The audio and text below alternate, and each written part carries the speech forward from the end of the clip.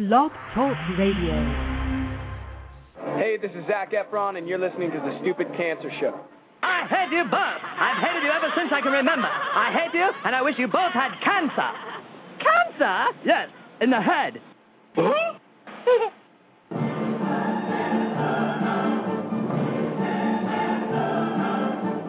I'm as tired as hell, and I'm not going to take this anymore. Pay no attention to that man behind the curtain. Are you telling me you built a time machine? Out of a DeLorean?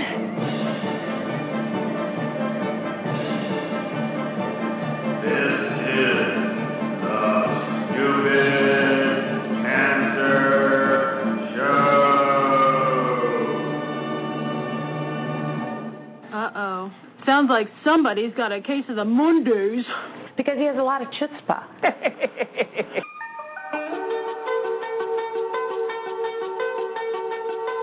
Hello there, children. Hey, kids.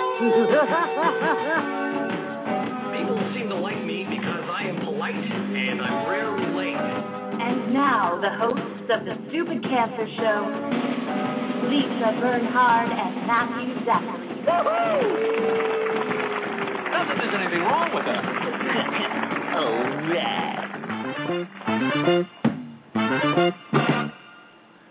Monday, September 26th, and welcome back to the Stupid Cancer Show, the voice of young adult cancer. I am Matthew Zachary, a 15-year young adult survivor of pediatric brain cancer. And I'm Lisa Bernhard, 16-year young adult breast cancer survivor, and we're your hosts for the Stupid Cancer Show. It's not okay that 70,000 young adults are diagnosed with cancer every year. So, got cancer, under 40, sucks, huh?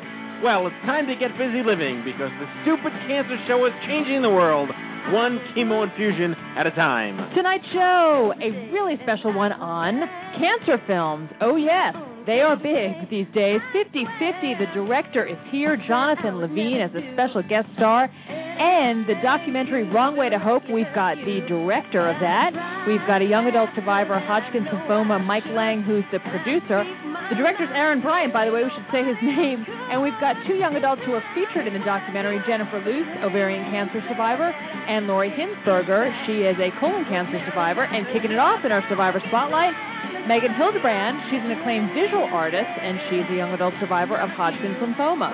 The Stupid Cancer Show is a production of the I'm Too Young for This Cancer Foundation online at stupidcancer.com. We're not your father's cancer society. And we're bringing the cause, preach it, sister, we're bringing the cause of cancer under 40 to the national spotlight where it belongs. So, welcome aboard. Another fun-filled and exciting romp through the hay on tonight's Stupid Cancer Show, where remission is not a cure and survivorship is all that matters. And a Stupid Cancer, welcome to all and any of our first-time listeners here on the Blog Talk Radio Network and on iTunes as we broadcast live from the Chemo Deck, our fabulous studio in downtown Manhattan.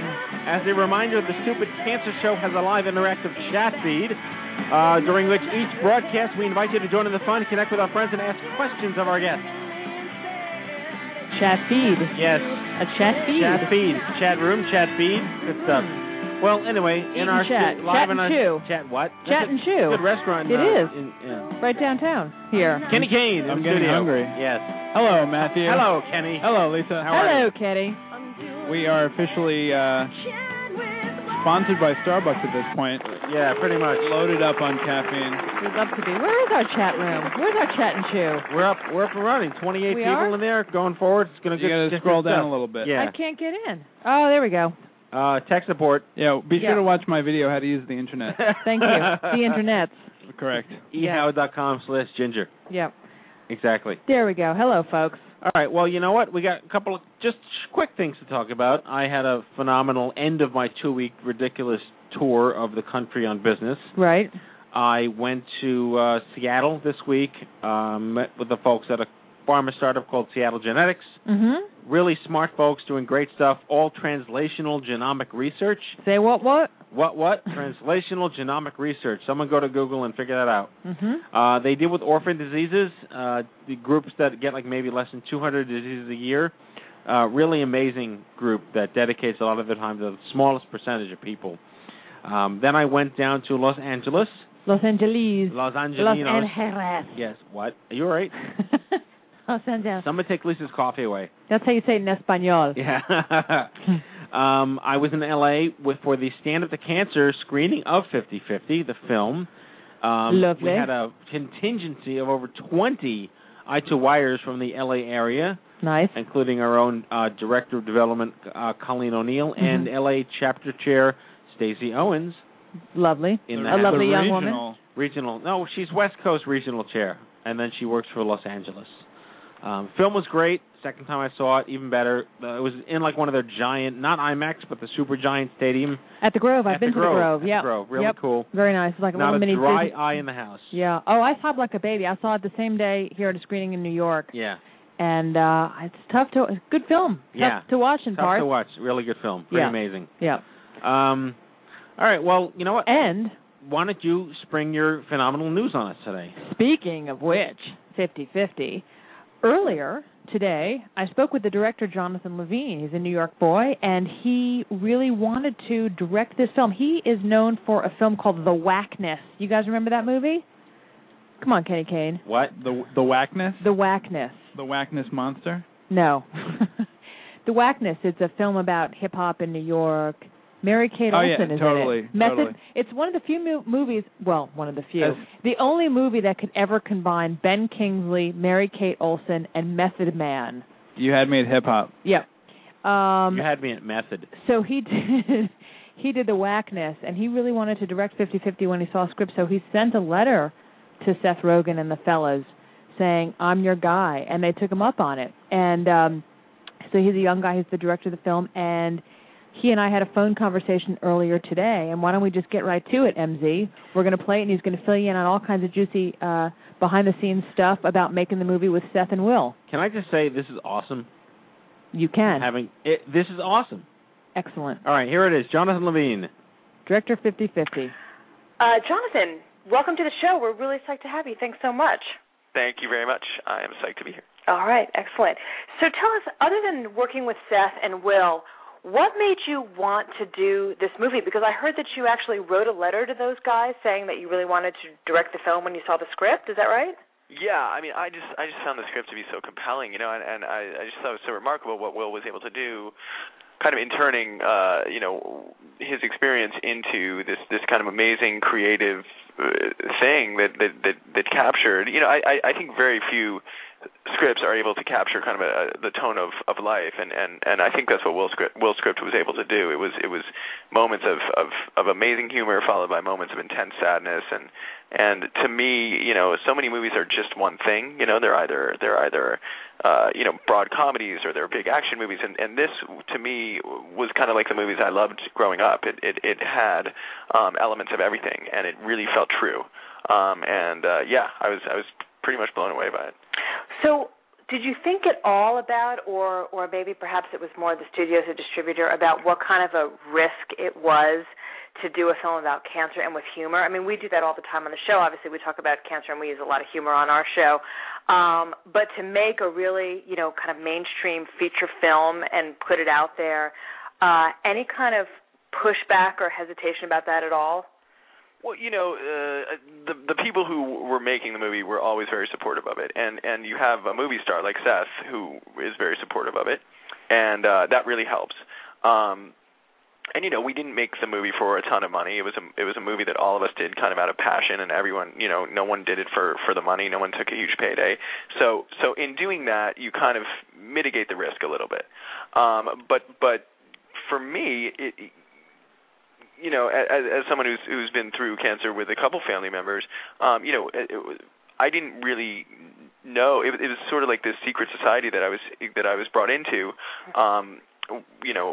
When I first experienced it with a family member, and then I realized that pretty much every person who exists has a connection to cancer, and why not make a movie about it? I mean, it seems like a topic that is relevant to lots of people.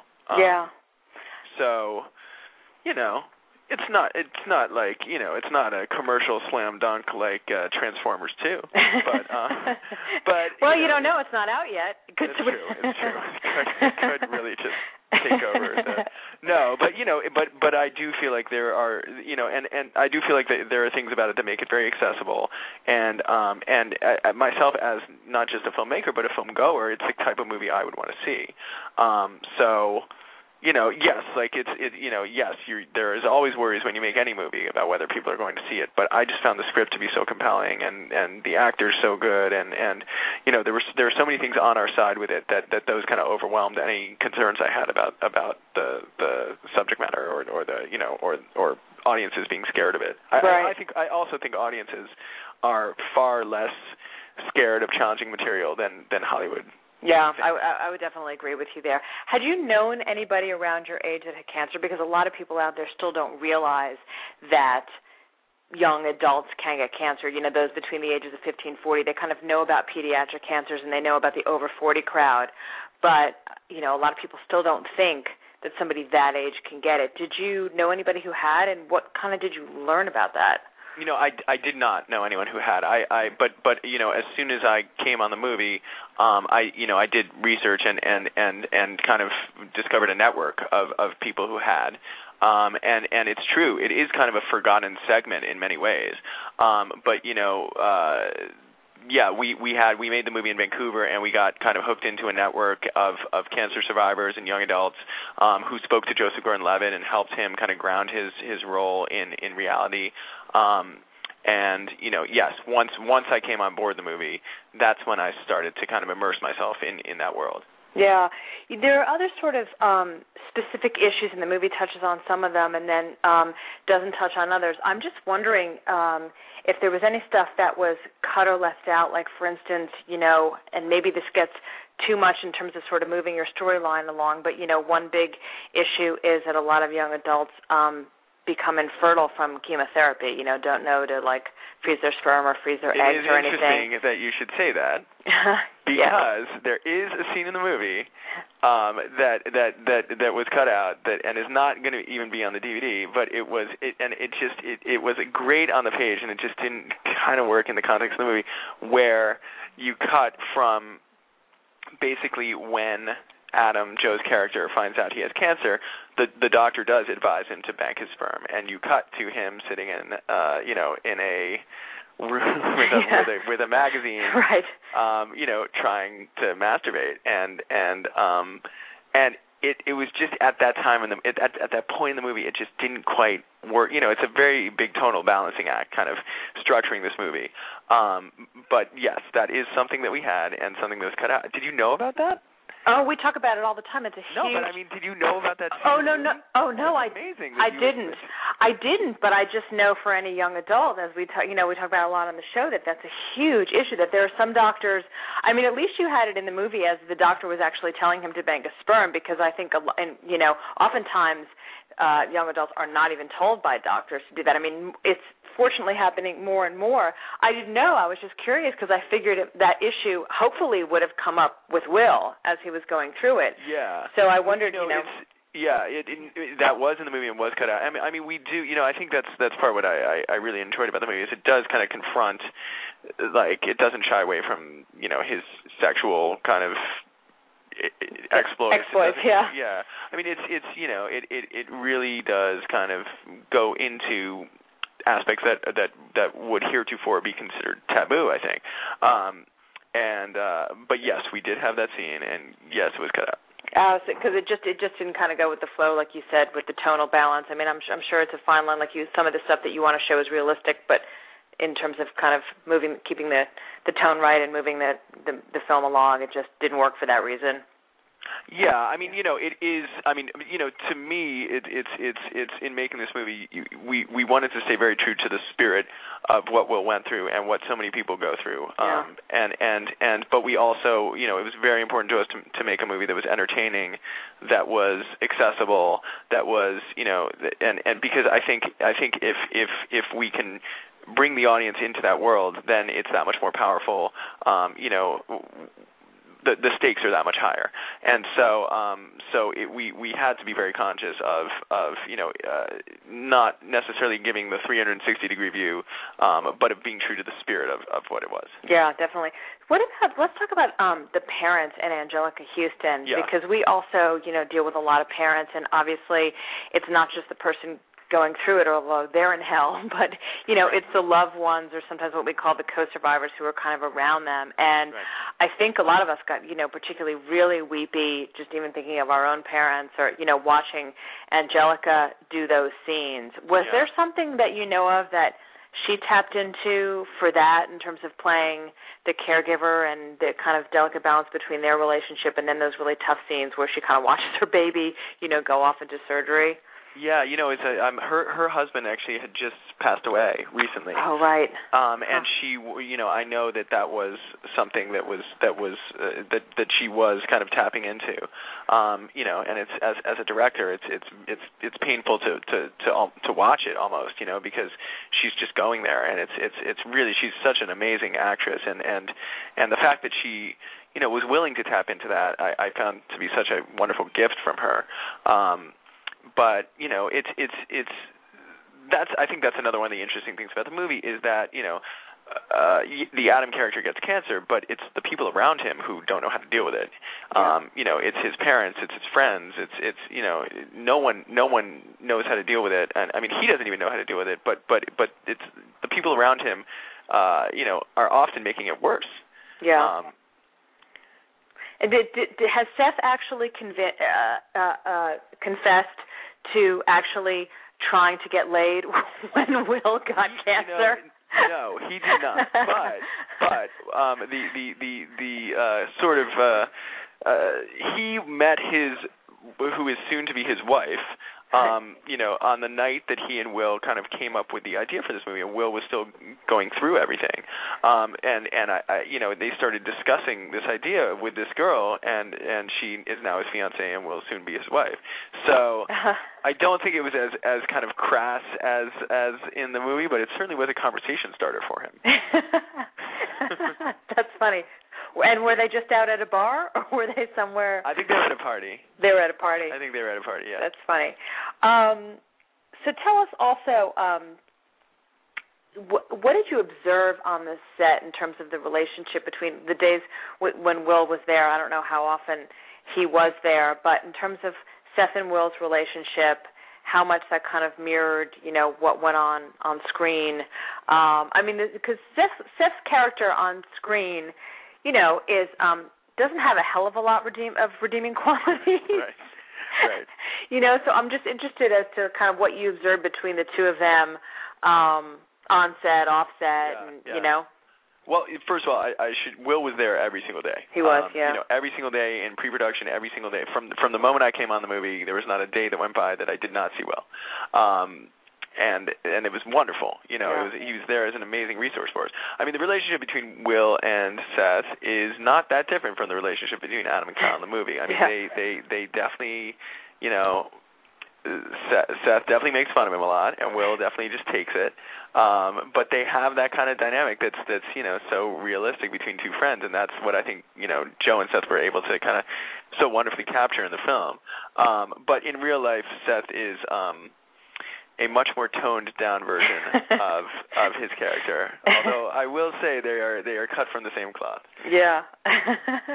It's funny that you mentioned, and understandable that you mentioned Will being around on the set every day. I mean, writers notoriously are all of a sudden become the bottom of the barrel usually, at least they feel that way on movie sets. Their scripts get sold and then it's, but obviously it sounds like you took special care, and maybe obviously the subject matter made this one a little bit different to have Will around. I mean, this was essentially in the end still his words. I mean, how many kind of rewrites? I mean, obviously stuff gets cut as you mentioned, but he was there as a resource and really he was there as a resource, and he would rewrite the night before sometimes if we would rehearse something and it wasn't quite working. He was very for someone's first script he was incredibly proficient at being agile to and not married to certain things and to let the movie be kind of a fluid thing.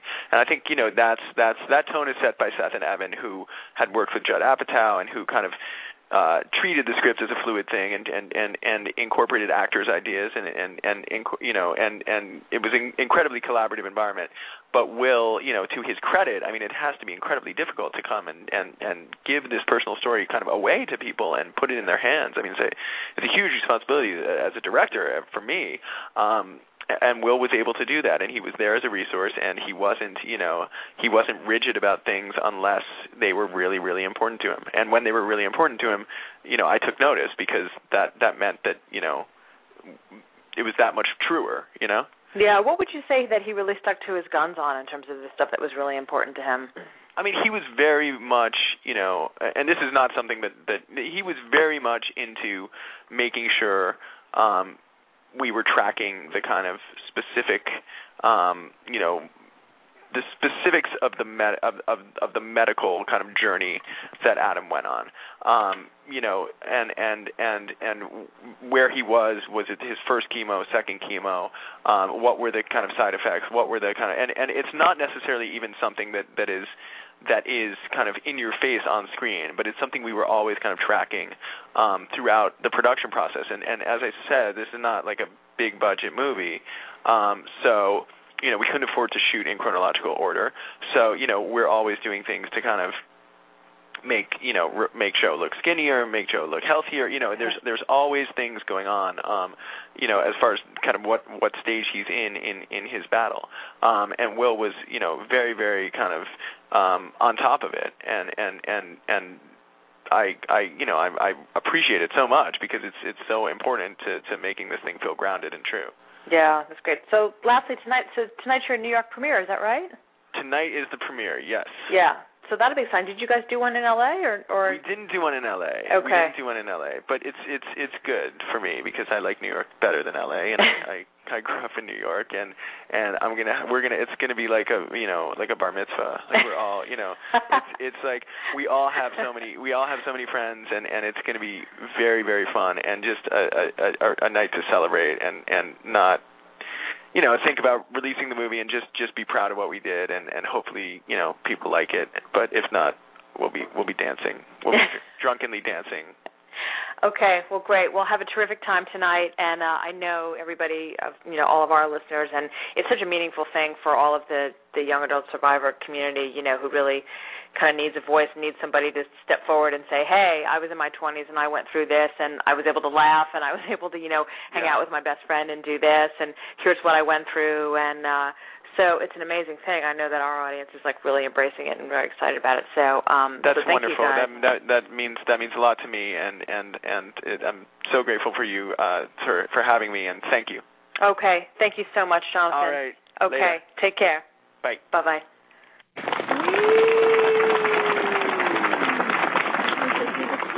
Well done. All right, that's it, folks. Well done. So I thought it was interesting a couple points when he said that they had the scene where he did address banking his sperm, but it just didn't work with the film. Right.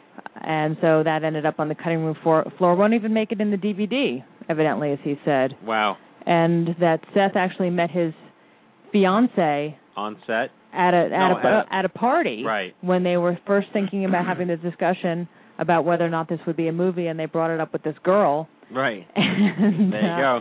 Now she's going to be his wife. You women. Oh. You hold all the cards. Easy. You hold all the cards. Easy, man. There you go. Jonathan Levine, 50-50. Amazing. So it opens Friday. Yes. Right? It opens Friday. It opens Friday, folks. All right, well, let's get right to our spotlight because she's been very patient. Megan Hildebrandt received her BFA in 2006 from the University of Michigan. She then traveled as an artist in residence aboard the AirTran USA and Art Museum housed in railway cars for 6 months. Did she have a stick with a bag on it and living with hobos? We'll find out. She lived in Baltimore for 3 years, founding a community-based performance project called Do Your Steps, which encouraged Baltimore residents to take a marble stoop scrubbing again, my old job, and dressed as a 1940s housewife going door to door with a can of Bonami. All right, I have no idea. She will explain all this to us. I feel like I'm reading Greek. She has traveled to artist residencies in Washington, Vermont, Maryland, and New Mexico. Diagnosed with Hodgkin's lymphoma at the age of 25, her current project is a graphic novel detailing her cancer experience. Please welcome the Stupid Cancer Show, Megan Hildebrandt. Megan. Hello, Megan. Hi. Thanks Hello. for having me. Isn't Bone on Me that hipster bathroom cleaner? It's not hipster. It's vintage and, like, authentic. Oh, totally. Hipster, vintage, and authentic. I love it.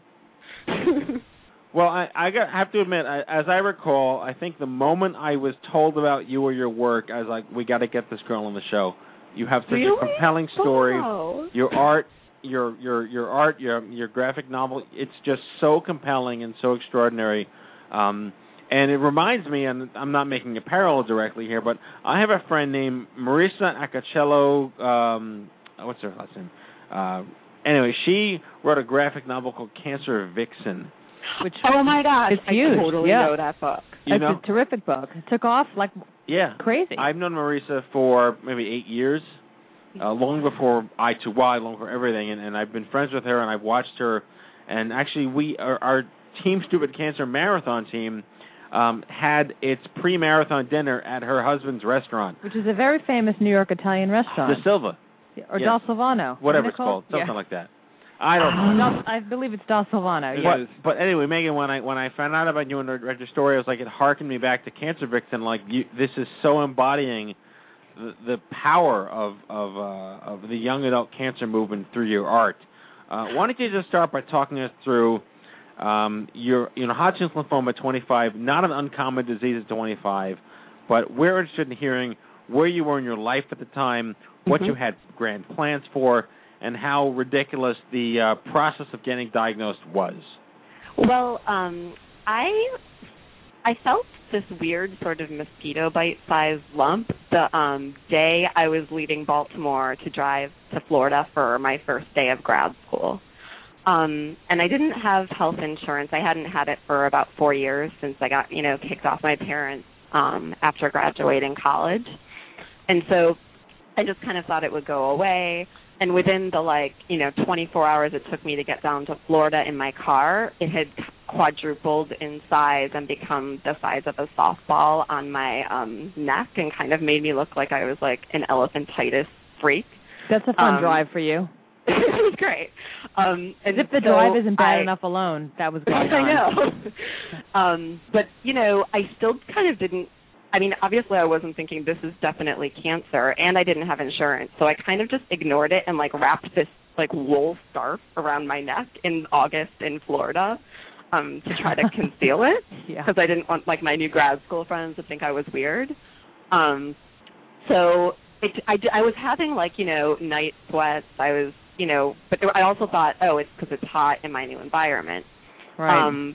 But it didn't go away, and one night I was out at the bar with all my new grad school friends, and I noticed that after I drank beer, it, throbbed a lot and kind of got bigger, and I was totally embarrassed. So I knew that it was, I thought it might be maybe I was allergic to alcohol, which would have really sucked. So I got kind of depressed because I thought I was allergic to beer. But then I wasn't registered for classes yet. So I couldn't even get seen at the health clinic for students here on campus. So, I mean, being in Florida for, a week maybe at this point, I wasn't a Florida resident yet, so I kind of just started to go around to all those kind of, Doctors R.Us, creepy, little clinics that you can't really be sure about. And I got turned away because I wasn't a Florida resident yet and I couldn't pay the $100 fee. So I ended up going to the ER where my doctor was looked exactly like Doogie Howser, and he asked me if I was depressed. He first said, I think you're depressed, and then he said, I think you might have HIV. Wow. And then and then he did a CT scan, and which he said, it was an infection, and then he gave me a 7-day antibiotic. So you ran the gamut there with your diagnoses. Yeah, he really. And then there was this ER priest who came around and wanted me to pray with him. It was really horrible. Whoa. I had a priest come to me and I told him I was Jewish. That's good. He went away. That one. And that was the end of that. You know that story, Lise? No. I mean, I'm just a non sequitur. She said that I had a priest come to me when I was in the NICU, like 4 hours after my brain surgery. Yeah. I was intubated. I was under like a morphine drip. I looked up in my groggy eyes and I saw a priest, and I started screaming, "I'm Jewish," and he left. True story. I thought the Judeo-Christian thing that you kind of came together and embraced it all, but no, I mean I was only like, well, it can't hurt. Give me a wafer, but sure. Whatever. Like Jesus was a Jew. So Megan, you also had you had a traveling priest who came and swung by you as well. Right, but I didn't say I was Jewish because I was raised Catholic, so I couldn't say that. You could have lied. Kind of We're good people. Yeah. But you weren't so interested in that at the time. So wow. So you really, like I said, you ran the gamut there. Yeah, and then I ended up. I finally got registered for my for our like kind of podunk student health plan for grad students. That's like the bottom of the barrel. But by that time I was thinking, oh, it's weird, the antibiotic didn't work yet, and my new grad friends were kind of like, that weird lump hasn't gone away yet. They were more concerned than me, a lot for me. But then I finally went to the health clinic, and they said, we should refer you to Moffitt Cancer Center, which is it's like 5 feet away from my university. So I got in there, but then once they did the biopsy, I had only been on the new insurance, the grad insurance, for 2 days. So Blue Cross then kicked me off because they said I had a pre-existing condition, even though I technically didn't. What? It was too close for them, and so then I love insurance. Yeah, but I'm on charity now at Moffitt, which has been pretty good. My only concern now is how do I ever get insurance again? But yeah. So now you're so I'm sorry. So you're currently uninsured. No, I'm uninsured, but I'm charity at this hospital. Okay. So I'm uninsured, but I kind of think of charity sometimes as insurance because you kind of get everything for free. I don't know, maybe that's dumb, but. And so I'm sorry, Megan. You're how many years out now? I got into remission about 1.5 years ago, and my treatment ended in April of 2010. April 2010. Okay. That's like 1.5 years ago, ish. Yeah. So what was your discharge papers? Did they go back, come and see us again sometime, or good luck, have a nice life, or what? It's kind of I have to go in. I've had to go in every 3 months for, CT scans. I've had 14 CT scans in the past 2 years, which is now one of my bigger concerns is the overzealous, what I feel is a pretty overzealous approach by Western medicine of using CT scans when they're not sure in 30 years for young adults especially what's going to come out of it for us in the long run. So I did every 3 months for CT scans, and then I did since I got into remission, I've had it every 3 months. And but now the last appointment I had, they said, "Oh, Ms. Hildebrandt, we've actually been overscanning you, and it's just a new Florida law, and so now we've decided that, oops, we overscanned you about 5 times, but now we'll move you only to every 6 months. Sorry." And then they reminded me that I was legally able to not do a CT scan if I wanted to. So I don't know. CT scans really bother me, which they probably do for a lot of cancer survivors. So talk us through this transition from these art projects to writing the graphic novel. What's the title? What's its nature? What are your goals with it? Yeah. Well, when I was undergoing chemotherapy, I refused to do any art about it. All of my professors, of course, were like, cancer is such a, rich territory for you to explore. But for me then, it was it was my whole life, and I felt like art was the only place I could kind of escape it. So I was actually making images of, natural disaster victims in Florida, sinkhole victims. Which now I see was also probably about cancer, which is kind of like a sinkhole that just, the ground just disappears from below you. You were making art about natural disaster victims. Sinkhole victims? That's what I was doing during chemo. Wow. Okay. And then I kind of just, I know what it was. I was reading Harvey Picar's book. Do you guys know that graphic novel? It's Our Cancer Year. No, but I want to. Yeah, because Harvey Picar, who passed away. Harvey of Picar, his, yeah, of course. Yeah, so he that was that movie with what's-his-face? Yes, with Paul Giamatti. Yes, yeah, okay. Giamatti, yeah. Yep. So I read that, and then I read Cancer Vixen, and I felt like, and then there's this other one, Mom's Cancer, by this young artist observing his mother die of lung cancer, and it just felt like there was something there was room in the genre to talk about my own experience, which, Cancer Vixen, being the only big one by a woman right now, I liked it, but it also was really different from my experience. And I just thought, if there was something I could have read during chemo that was about a young, uninsured, kind of poor young woman, and it might have helped me. Because I liked Harvey Picar, I liked Cancer Vixen, but I felt like they weren't telling things I had been through. So I started the project in last December, and I've kind of been going full steam on it since then. But the images have kind of changed. I first started just doing a kind of like chronological series about this happened to me, then this happened to me, then this happened to me. But since then, they've become a lot more sort of fantastical and maybe more what chemo and cancer feel like versus exactly what it looks like. Do you know what I mean? You know what she means, Matthew. What are you talking about? And you are? Lisa, what? No, of course. We unfortunately have not as much time as we'd like to have because we had the miracle of getting John Levine on to do the show. So not that every guest isn't a miracle. No, everyone is. I meant the miracle of like we actually got in touch with a man I've been chasing for 3 years. Yeah, that's a miracle. But talk us through like where are you off tonight? I mean, your bio is extraordinary. You're getting your MFA in South Florida. You got an arts management grant to publish your novel. Yeah. Where do you see yourself going? What do you want the world to know?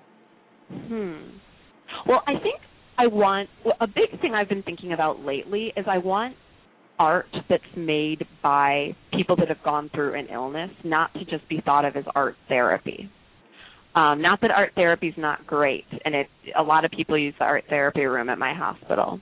But there's kind of this like snobbery sometimes in the art world that if you're making art about an illness, it kind of is put into this category of art therapy, and then it's not as well respected as other kind of work. I think that's an excellent point. Oh, thanks. Yeah, it's art. Period. Yeah. Right? Yeah. Right.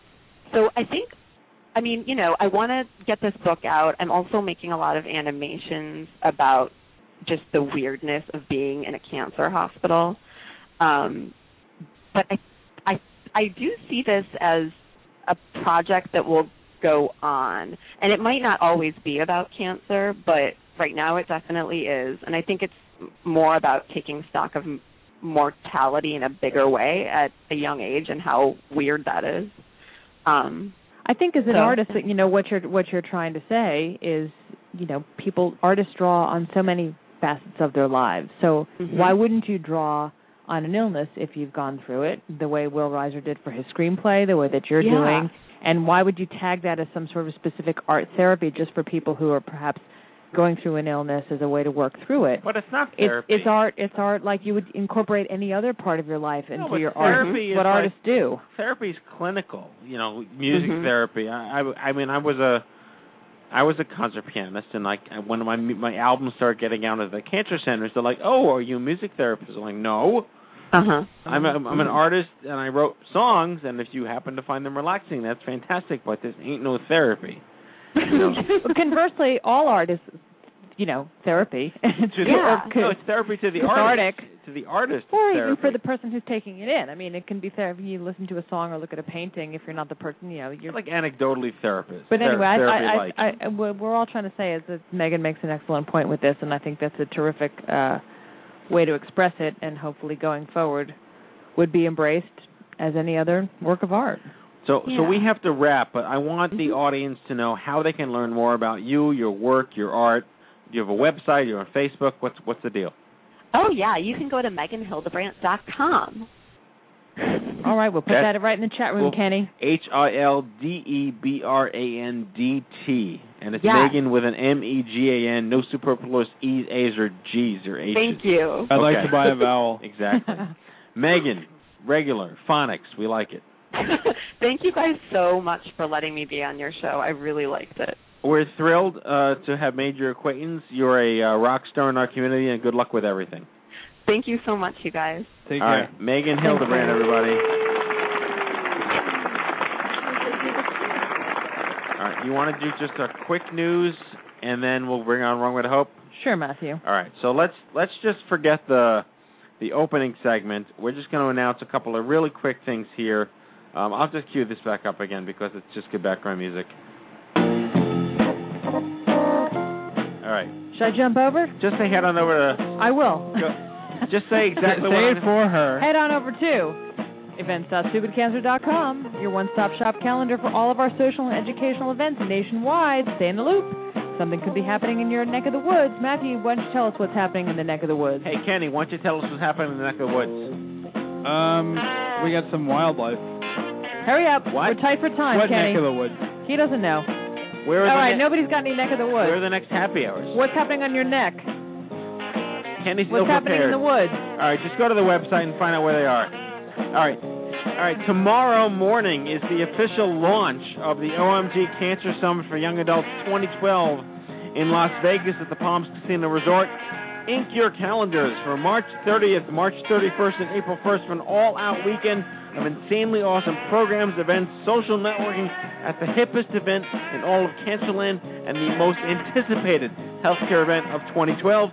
Keep your eyes peeled at omg2012.org tomorrow morning. All right, Stupid Cancer Forums. Well, they have more than 900 members. This is your premier online community to connect with survivors, patients, parents, caregivers just like you. Visit stupidcancerforums.com. Sign up with one click through Facebook. And that is your Stupid Cancer News. All righty. So let's... Yes, indeed. Whoa.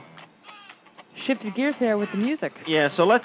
All right, we're going to be introducing like 4 people right now. That's right. You want to do 2 and 2, Maddie? I'll do Mike. Go ahead. You can do the rest.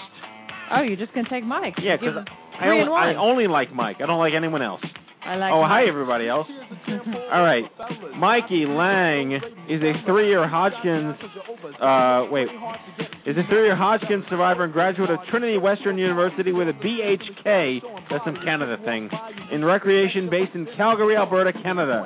He's worked with the Young Adult Cancer Canada, our friend Jeff Eaton on the show, facilitating close to 20 retreats, conferences, and activity-based support groups for the young adult survivors, and is currently the Cancer Survivor Support Network Coordinator with the University of Calgary Tom Baker Cancer Center.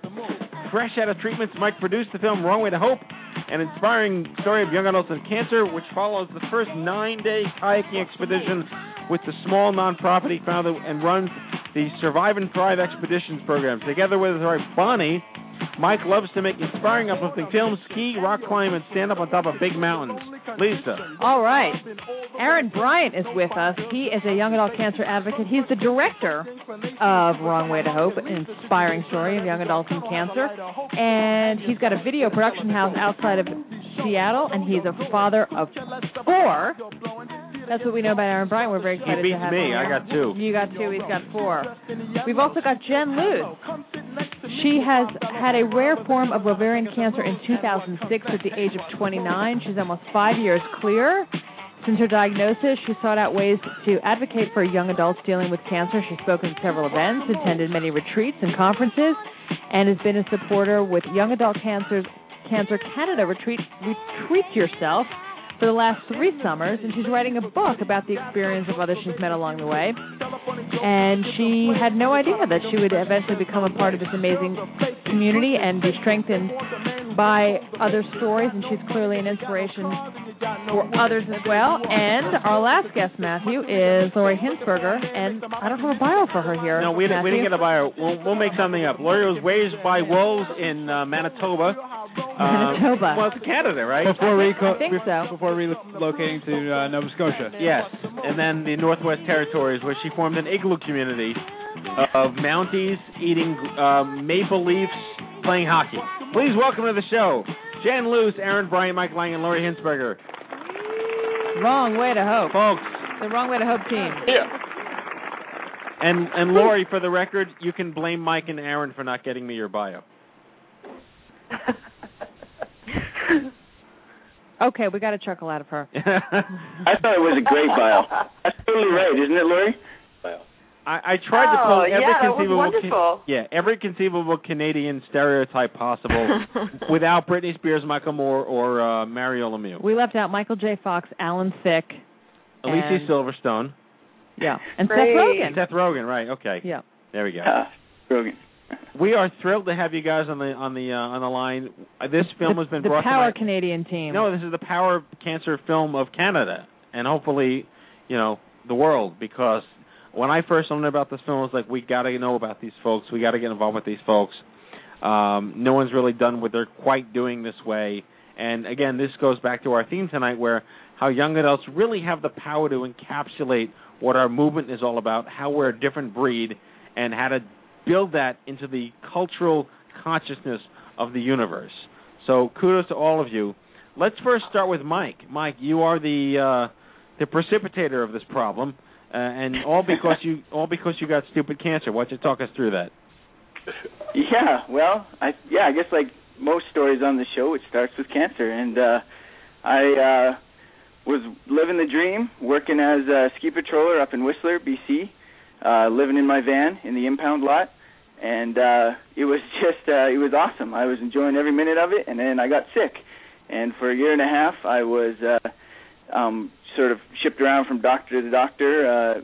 They wavered between mono and asthma, and I thought it was asthma. And then eventually someone decided to do a chest X-ray and found out that I had a grapefruit-sized tumor in my chest, and then they did some other scans and found out there's lots of other tumors all over my body. So, yeah, that was how it started. So you were diagnosed with everything but what you actually had? Yeah, pretty much, yeah. Tried out 10 different types of puffers, and nothing was working. So, yeah, it was a long road to finally get diagnosed with Hodgkin's, so...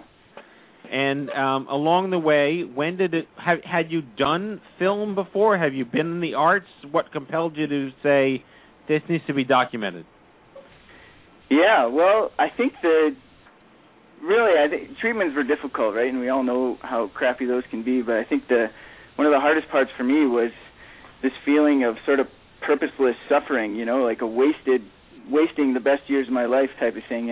And I was actually getting pretty angry and bitter about it, and I was actually getting angry at other people who had nothing to do with my cancer experience, and once I realized I was becoming that bitter, angry person, I figured I better find a way to engage with this thing before it turns me into that monster, and so I started looking at some of the skills and abilities that I had, and I'd led a lot of adventure trips, and so I thought, well, I'm good at that, maybe I'll do an adventure trip, and then as I started planning it and looking into it a bit more, I realized that, the stories that are going to be shared on this trip are going to be really powerful, and survivors need to hear them, and that's when we came up with the idea to make a film about the trip, and that's when I called Aaron at Hands On Films.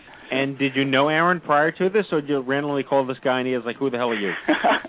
Yeah, well, no, we were good friends. We worked as guides together a few years back, and he had just started sort of a film company on the side, and so I phoned him up to talk to him. He was the only one I knew that had ever made a film or anything like that, and I definitely had never done anything like that.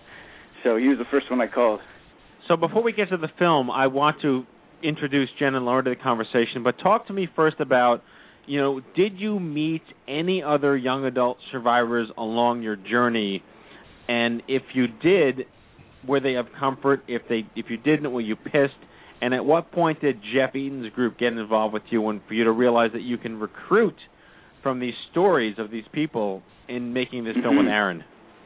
Yeah, well, I only met one young adult throughout my whole treatment, and I saw him across the waiting room, and he sort of came over and sat down, and we started just chatting, and it ended up being like this hour-long, intense conversation, and to the point where we were just connecting on such a deep level. We were both like fighting back tears in the middle of this waiting room, and everyone's looking at us funny.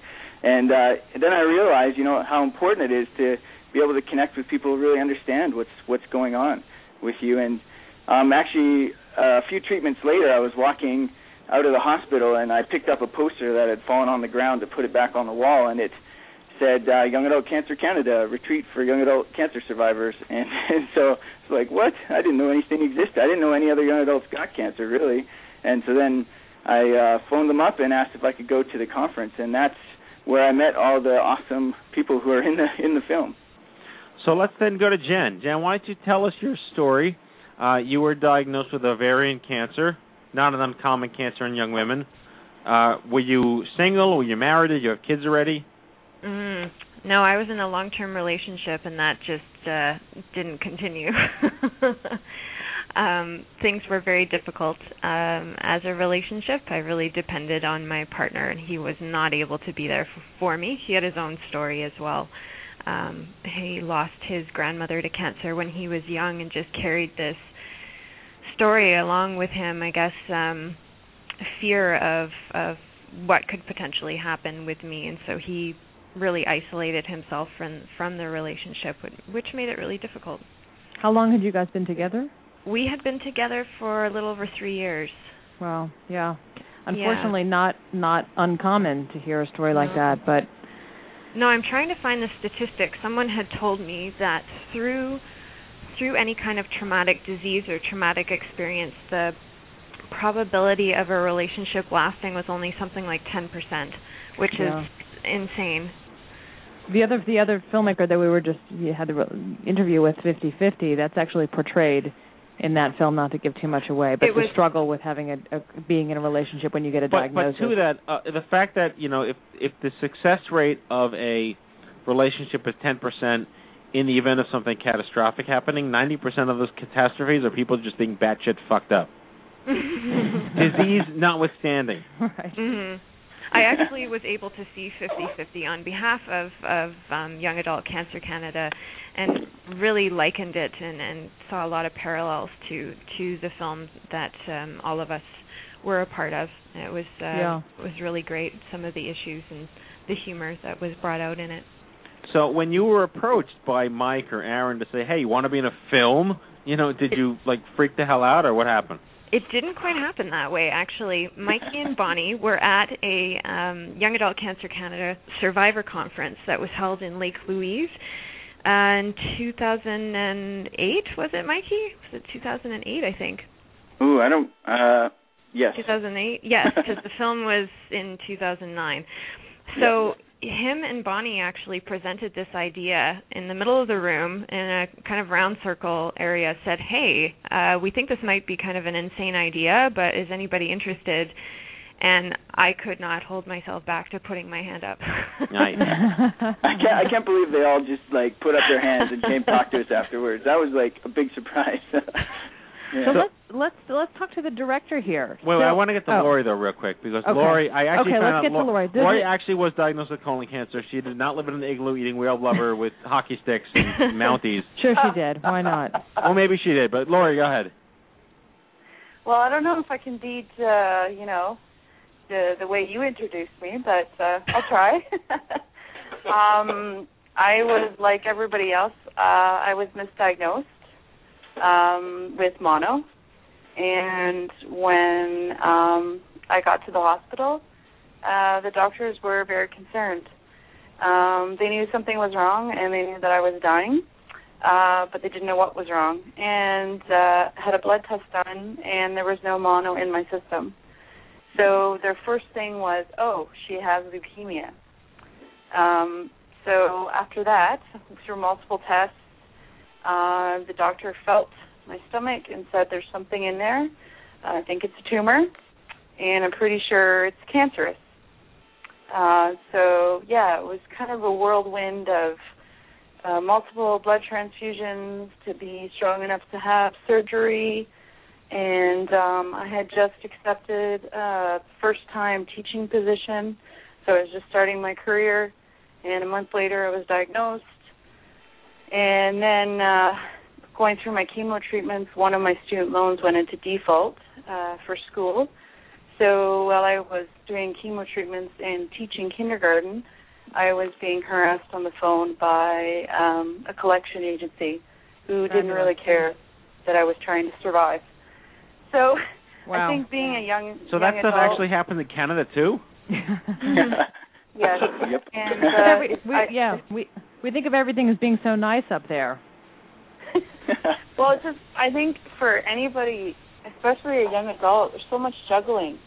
Like right. There's so many challenges to face, and I think that's a lot of there's a lot of people that really don't understand those challenges. Like, I know my first support group was for over 50. They have nothing in common with a 28-year-old. They don't care that they're losing their hair. They've had their children. They've had their careers. And, they go to their cottages. I'm just worried about, paying my rent at the time and surviving. So, yeah, it's a lot of things to juggle. So, Aaron, now let's get to you. So you get a call from Mike, who I know is referred to as Mikey. Though even when we met you at the OMG Summit, the woman you were with called you Mikey. Pat Taylor. Yeah. Yeah. Yeah. Yeah, I just I guess I just get that from everyone after a while. Okay. I'm Mikey. short. I don't know. So, Aaron, what did you think? You get this call from Mikey. Yeah. And he likes it. And he likes it, right? And what was your thought about putting this together as a film?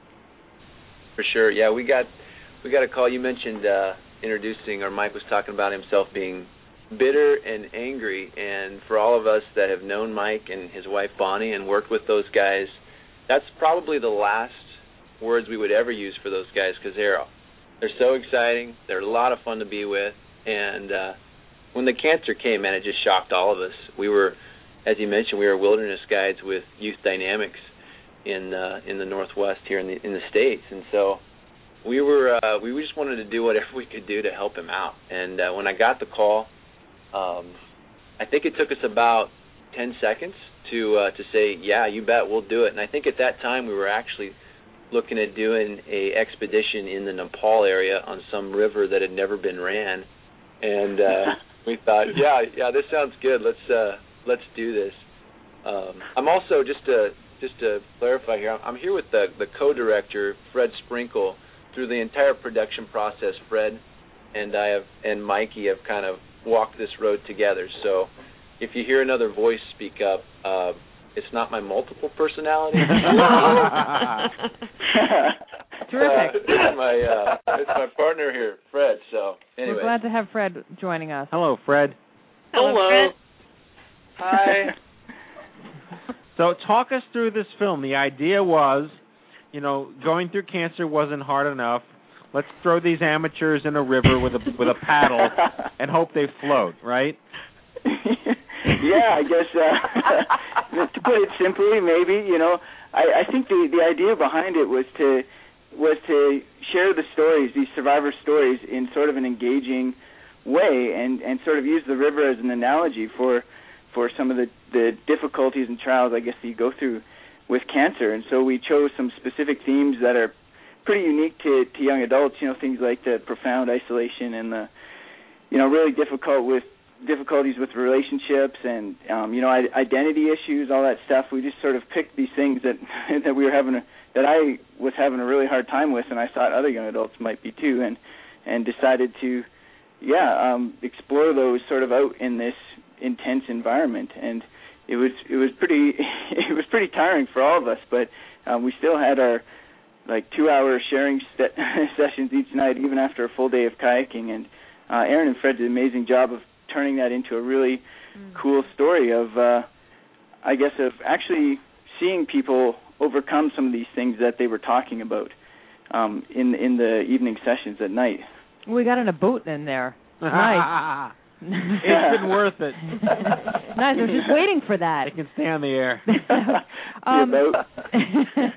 So for the two women in the film, what came out? What was revealed? What was unexpected as you shared the stories, not only as you went down the river, but I imagine there was stuff that had to have really even surprised the two of you as you went along this journey. Can you speak to that? I think for me, the biggest thing for me, because I had colon cancer, was digestive issues. I think which has held me back. This is and Laurie speaking. Yeah. Yeah. Go ahead, Laurie. And that's okay. And a lot of people saying, no, you can't do that. No, you can't do this. And,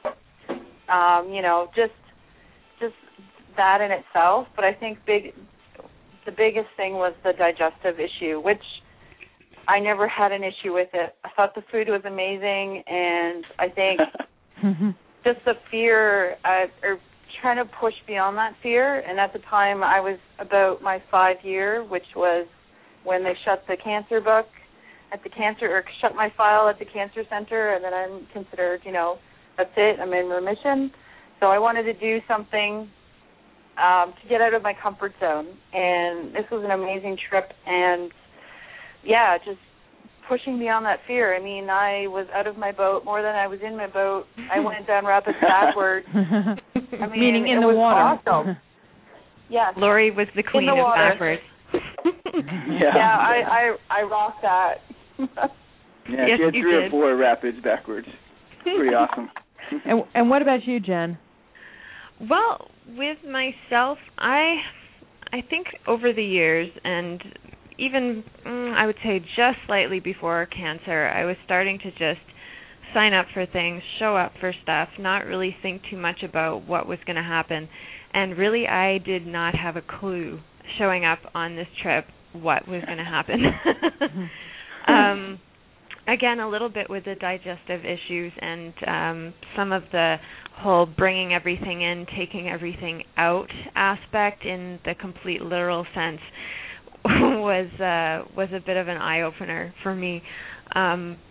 Sleeping out under the stars, that was the first time that had ever happened for me, and feeling so connected to the group that I was with and to the earth it was incredible. I went and saw my oncologist today, actually, for pretty much my 5-year appointment, and she said that I have, out of all the young adults she sees, which is very, very few, I've had one of the toughest times with recovery, and so that was one of my biggest fears going on that trip, is that energy-wise I couldn't handle it, that I was just going to be an emotional wreck, that my digestion was going to affect me, and that I wasn't going to be able to do it. But the amount of support that I got from everybody, and just that feeling of welcomeness, as I have with most young adult cancer survivor patient settings, was really paramount, and it really helped me move through and get everything I could out of it. It sounds a bit like you're still emotional about it, and particularly today is a big day for you if you went for your 5 years today. It pretty much was. You get a round of applause for that, Matthew. Yeah.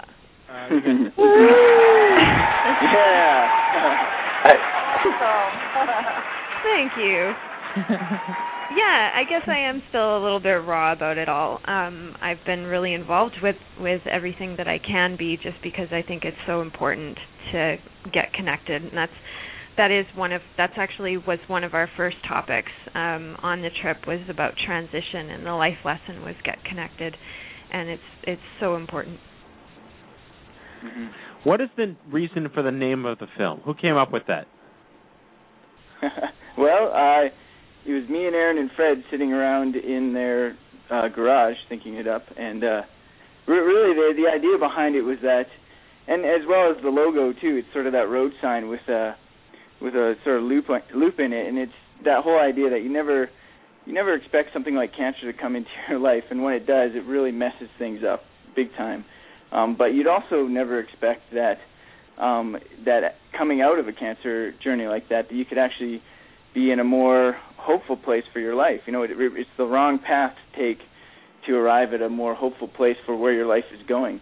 And it's, not always the case, and it's definitely a journey, but for all of us on that trip, I think we were all really surprised by the end of it at how much more at peace we felt about all the difficulties and all the stuff we had to go through. just by being able to share our stories with each other and really support each other in that way. And so that, it has some other meanings, and that's the cool part, is that every time we go to a screening, people ask that question, and every time I ask them, well, what do you think it means? And they come up with some amazingly profound answer, but that's sort of what our idea was. So one interesting thing that we... Go ahead. Yeah, one interesting thing that we've kind of noted as we've walked through this process, both with completing the film and then even the film tour that we've seen it go out on, is you tell people that you've made a documentary about young adult cancer survivors, and you use that word cancer, and you just see that look appear in people's faces, or maybe they respond, on Facebook or email, and you just kind of, you get this, oh, that's nice, but we'd rather do something fun, something that's a little more exciting. And so to encounter that stigma, but then maybe even entering into the process a little bit with that ourselves, and then walking through this story that kind of unfolded over the time period on the Owyhee River, and recognizing that, Mike uses the word hope, and it was such a positive experience. Like even each one of these 8 young adult cancer survivors, as they start sharing their story, it was what you heard Laurie and Jen and Mike. They all, this is why I guess we're on this show today. They're speaking about how cancer walked in. But then as we walked with them, day 1 turned into day 5 and into day 7, you started to get more of that bigger story that's happening in their life. And then even seeing this community come together, be together on the beaches, kayak down through these rapids, swim, encounter some tough times, encounter some really hilarious times. And you just started to see this hope rising that it almost catches you by surprise, and really even with the theme of the entire documentary, that's the heart of it. It's actually way more encouraging than people, assume it's going to be. They assume it's going to be a downer. When you're ready to cry on a Friday night, that's when you want to pick up this film, and it really wasn't the case whatsoever. It was about hope, and it is about hope. Another quick point on that. Another small point of the title of the film, Wrong Way to Hope, is, at least in my mind when we were coming up with the name, had to do with I was thinking of what's the common way in our culture that people find hope. And the idea that you're taught from grade school is you go through school, you go to college, you get your job, you own your home, you start buying your home, you get your nice car, you find your wife. And so there's these steps in our culture towards what our culture would say is hope, like towards hopeful. And you kind of think to yourself, I don't want anything to get in the way of these steps towards hope. And then cancer comes into people's lives. Even though we haven't personally dealt with it, we see the people in these stories telling how cancer came in and blocked off that normal way to hope. Right. So they had to find a wrong way to hope, in a sense. And that's kind of what the film is about, too, that they talk a lot about all the normal things got shut down, at least for a while. And so how do you find a wrong way to hope? Another way to hope. Maybe even a better way in the long run. It asks that question at times. So that's kind of another facet of it. So you guys just destroyed Canada with an amazing tour, and you're going to take over the United States soon? Well, we'll see about that. We did take it across the country, and we got to show it in a lot of cancer support communities, but I think more importantly, in a lot of hospitals. And we did a lot of ground rounds presentations for doctors and nurses. And that was really exciting because it's sort of hard to get into hospitals in Canada, especially, I don't know in the States, but it was amazing that they let us in there and to show this film and to speak to the doctors at the cancer centers. And man, I tell you, when you make a room full of doctors and nurses cry, you know that you're making some connection or some change in their perspective on things. So, yeah. Hopefully we can do the same in the States. And we are getting ready for a tour in the States here in the spring of 2012. So that's, if you're interested and you're listening in having the tour come through your city, please contact us. Go to the website wrongwaytohope.com. Kenny, and chat room? Let us know. Yeah. We want to make sure we visit your city. Yeah, and by all means, we're taking the OMG Summit to Vegas next March. So heck yeah. You have every reason in the world to set up some sort of event while you're out there. So we'll see you at the blackjack tables, okay? No, roulette and poker. I'm in. All right. I am in too. Just tell us one more time. So the river is, and I can't pronounce the name of, what is the river again, and where is it, exactly where you went for the film? It's the Owahi River. Go ahead, Mike. Oh, sorry. It's the Owahi River down in southeast Oregon, and it's really in the middle of nowhere, about 50 miles from the nearest ranch most of the time. Mike, I hate to break it to you, Mike, but everything in Oregon is in the middle of nowhere. Well, they actually crossed the border. They crossed the border and came into our turf, so to speak. To aliens, illegal aliens. Seriously, we came down because there's no mosquitoes down there. It was awesome. Yeah, exactly. That's what Oregon's good for. No mosquitoes. We're New Yorkers. We say Oregon. Oregon. I think it's actually Oregon. Oregon is Oregon. Yeah, exactly. I just gave Jeff huge props on Facebook for allowing the Young Adult Cancer Canada group, which I've been involved with for many, many years now, as an American citizen, of course, for being a catalyst that brought your community together, that sort of gave birth to the massive effort that is this film. I would love nothing more than to see a huge Canadian contingency descend upon Las Vegas and challenge my country to a drinking match. Oh, yeah. Definitely. Bring the noise. That's what Canadians are renowned for. Speaking of drinking, does anybody still do the call up the old coo, coo, coo, coo, coo, coo, coo, coo, the two guys from SCTV who did the Bob and Doug? Skit? Yeah. Mackenzie. Right, Bob and Doug Mackenzie. Dave Thomas and who was it? Was it Rick Moranis? Who was the other one? Rick Moranis, yeah. Yeah. Does that still float around still? Kenny wasn't born yet. I'm too young for this. Definitely. I was first introduced to that movie by an American, actually. So. Right, I know. We loved it down here. So wrongwaytohope.org or .com?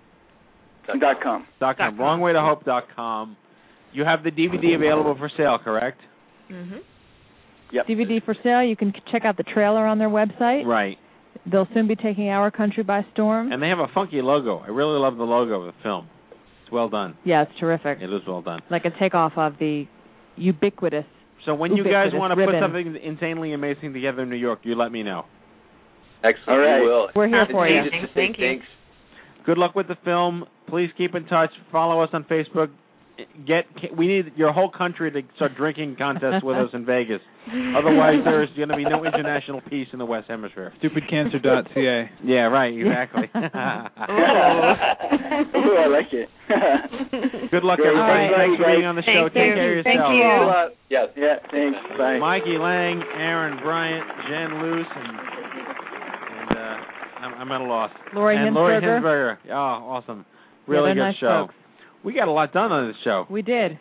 We certainly did. And we've made decent time at 9:12. I know.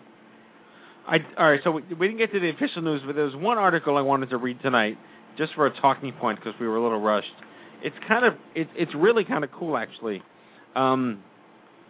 Many of you out there may know that I wrote a piece for the Huffington Post a couple of months ago called "The Moral Imperative for Pediatric Cancer," and the gist of the article was that there are hundreds of millions of dollars a year raised for pediatric cancer, not research.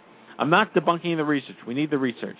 But pediatric cancer quality of life management, social workers helping the parents, making sure that there's a cocooned continuum of care to ensure that these children have as low stress an experience as possible, whether they're 6, 12, or 14. But now that all this progress in research and cure have yielded so many of them surviving into their adolescence and young adulthood, many of those survivors face numerous sort of consequences of cure, such as chronic diseases, stroke, hepatitis, diabetes, recurrence of cancer. I mean, as a testament to progress, there's now a whole new breed of survivor out there, 300,000 strong in this country, that deserve better from the pediatric world from whence they sort of benefited from not dying. Is it the obligation of the pediatric cancer world to continue their support of these adults once they drop off the cliff at 18 years old? That's the gist of the story. Does the pediatric cancer world owe it to long-term childhood survivors? Anyway, so there's finally a bipartisan bill introduced to Congress, which is actually giving attention to the fact that there has not been enough attention focused on the long-term effects of cancer in children. So this bill is set to basically open that conversation and discuss funding issues of late effects as it pertains to long-term childhood cancer survivors. Hutchinson-Reed bill. Kay Bailey Hutchinson, Republican from Texas. Jack Reed. And Harry Reid. Not Harry Reid. No, Jack Reid, sorry. Jack Reid, Democrat from Rhode Island. So whether this passes or not, I mean, we hope it does, of course, or in some version. I just want to point out that this is real progress. Yep. This is tremendous. We talk about social change and tangible progress. This is tangible progress, that there is actually a bill being introduced now that is raising awareness for young adult cancer, specifically those affected by it when they were younger and are now in their 20s or 30s. So kudos to Congress for actually opening up the dialogue. Very nice. Anyway, that's our show. Time for our closing sequence. We good to go? Prepare to activate. Prepare to activate. Prepare to activate. I hear there's rumors on the internets. You ever seen a grown man naked? And so, to all of you, a fond farewell. Hooray, I'm helping. You are a meathead. Oh, Magoo, you've done it again. That was so terrible, I think you gave me cancer. All right, everybody, that is tonight's show, our 198th broadcast. We hope you had as much fun as we did poking a stick at stupid cancer. We would like to thank our in-studio guests. Us. Never really a guest. That would be us. Our in-studio staple, Kenny Kane. And our live guests tonight, Megan Hildebrand, Aaron Bryan, Mikey Lang, Jen Luce, and Laurie Hinsperger. And Jonathan Levine of 50/50. John Levine. All right, next week, we're getting into Breast Cancer Awareness Month, and joining us, our good friends at the Young Survival Coalition. You know them, you love them. Jennifer Merstorff, she's the CEO of the Young Survival Coalition, and the breast cancer survivors will be with us. Our good friend Jenna Glazer, Director of Development, and our other good friend, Stacey Lewis. She's the Vice President of Programming at the Young Survival Coalition. Kicking it off in the spotlight, Carrie Millicky, you guessed it, young adult breast cancer survivor. If you've missed any of our past shows, download them all for free anytime on iTunes at itunes.stupidcancer.com, or check out the archives on Blog Talk Radio anytime at stupidcancershow.com. Remember, folks, if it's not stupid, it's not cancer. Live from the chemo deck, on behalf of Lisa Bernhard, myself, and our whole team here at the Stupid Cancer Show, have a great week. Good night, everybody. Bye there.